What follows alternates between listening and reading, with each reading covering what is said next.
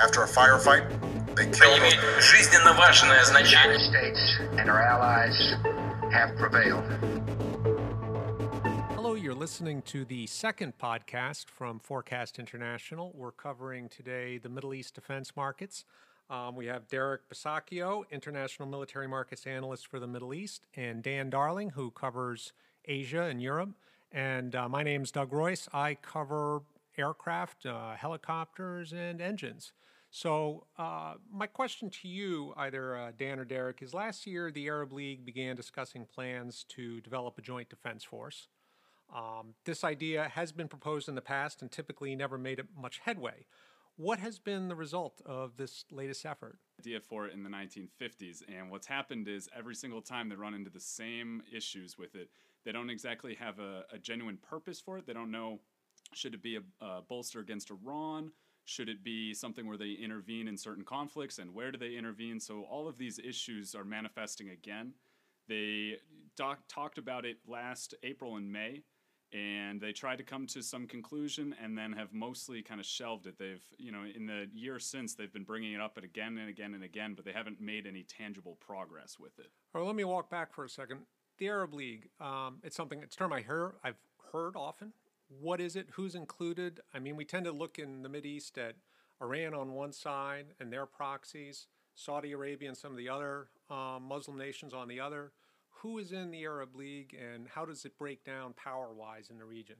So the Arab League has 22 formal members, and there's some observer states that are included in it. Essentially, the requirement for being an Arab state to get in. It formed just after World War II and was looking at kind of an effort to build greater economic and security assurances between all of the countries. It's often compared to, especially its military component, is often compared to NATO in a sense, in its intention, but definitely not in what it's actually done, what it's been capable of. It has been a lot less successful in integrating Arab efforts, mainly because all of these countries have a lot bigger divides in what it is that they want to accomplish, what it is they're concerned about, and generally the direction of the mission. And Dan, what do you have to add to that? I would say that one thing to keep in mind with the Arab League in this instance is there's a sectarian divide, Sunni, Shiite. So a Saudi proposal for an Arab Defense League might not go over too well in countries with larger Shiite populations such as Lebanon, Iraq, because it becomes a political tool, and who will lead the Arab Defense League force? So where would an Arab League military force fit in with what the U.S. does in the region, what Europe does in the region? I mean, how would this work? Well, ostensibly it'd be a peacekeeping force, but again, it's the politics that enters into the equation. Would you deploy this, say, into Syria? Right. Would you have it as a standing territorial force, elements in one country where they train together, they garrison together, or is it an anti-terrorism element where it might be more for fighting ISIS, but ISIS elements within their own countries? So there's really no direction for this. So what will we see as the chances of this going through, of this ever coming to fruition? Is this something that's sort of a pipe dream, or is it? I would say very little, Right. because you could simply look at the European Union, and where they have much more shared values and interests and strategic policy alignment, and comparing that to the Arab states, very different across the board, Right. different political goals.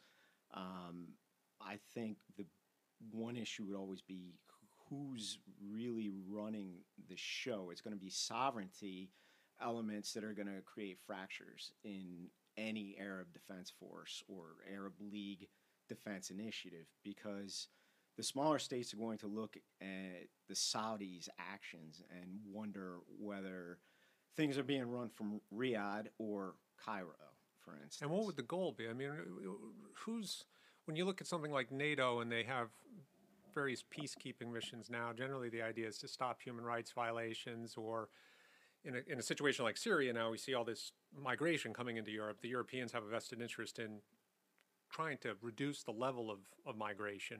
But what's, for this Arab League force, what is their goal that they're going to accomplish?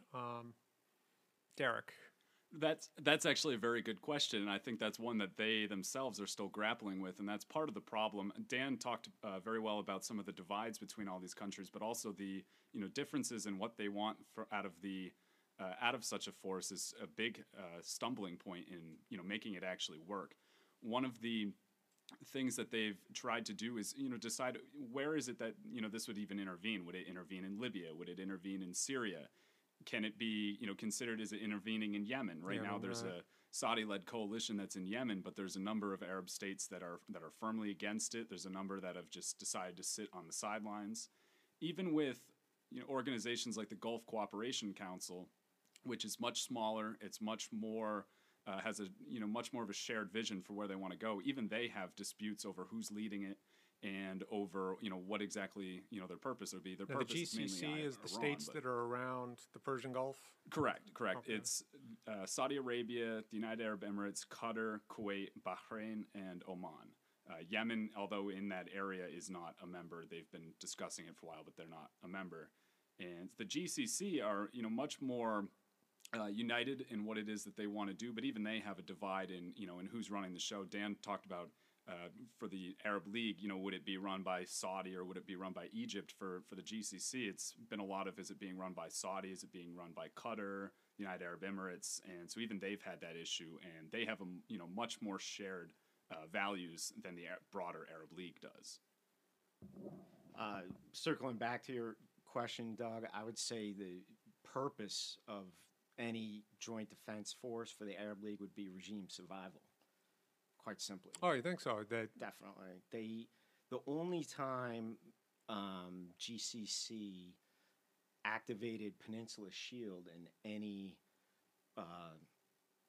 live action, so to speak, was in Bahrain back in 2011, 2012, Pearl Square, when the protesters had occupied Pearl Square, and they went to support the Al Khalifa family dynasty in Bahrain against perceived Iranian influence peddling with Shiite population. Right, because these states are not democracies in the sense that when you deal with European countries, are democracies. The most shared vision you have is control, right. Whether it's the military controlling Egypt or dynastic politics, sheikdoms in the Gulf states. All right, and from a military defense spending standpoint, which is always of interest to our clients, I've noticed in the military aircraft field that the Gulf states are buying fighter aircraft and advanced equipment in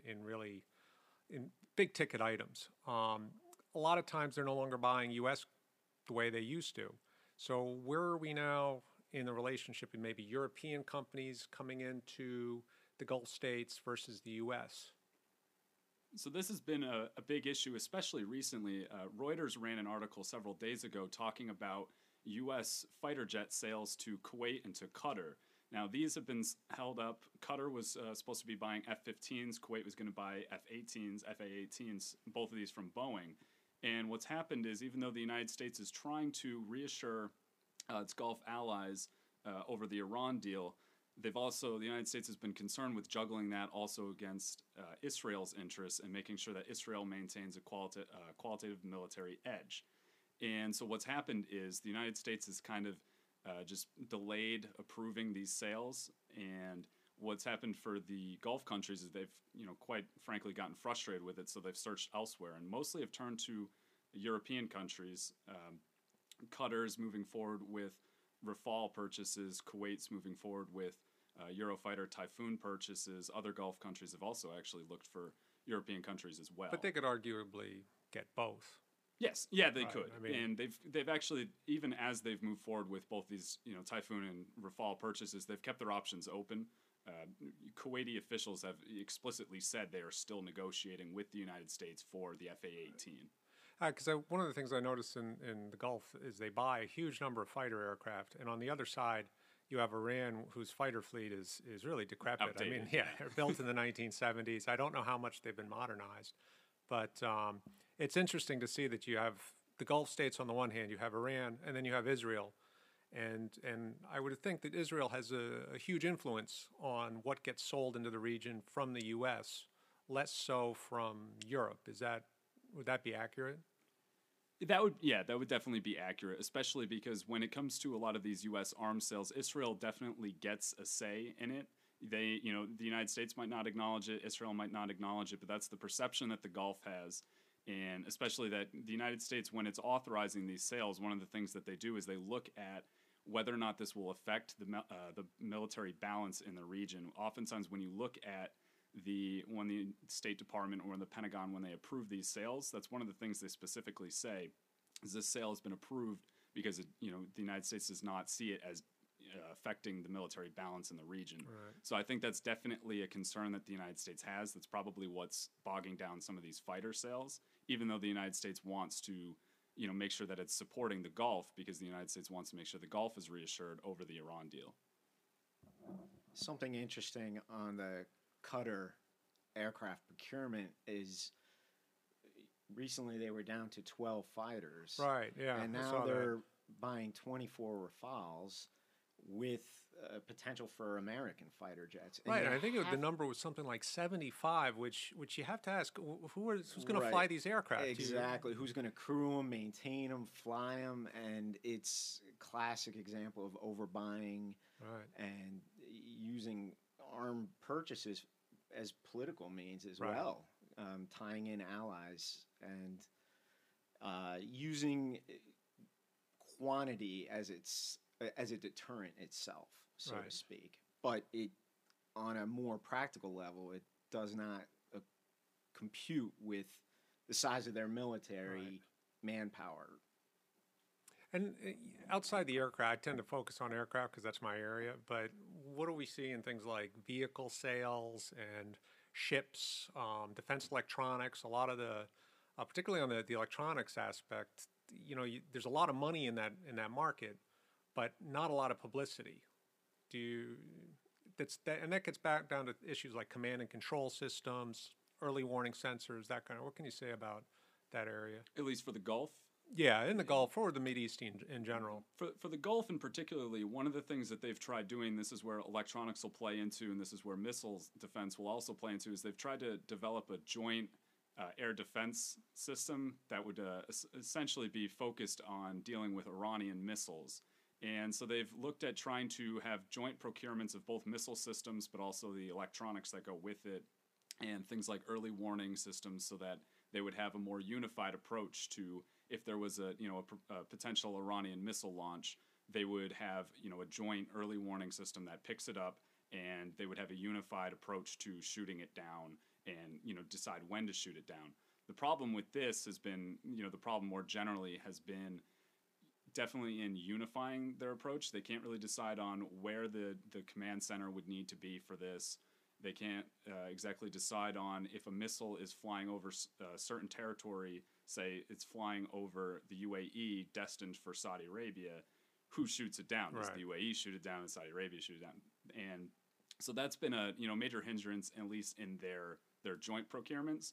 But at least separately, they're looking for the type of systems that can boost their radar, boost their surveillance, and give them better control, especially better maritime control over the Persian Gulf, but also the rest of their waters in that area as well. I think that wraps it up for today's podcast. We'll be coming back in the future intermittently with new podcasts on new defense markets. This is Doug Royce for Forecast International.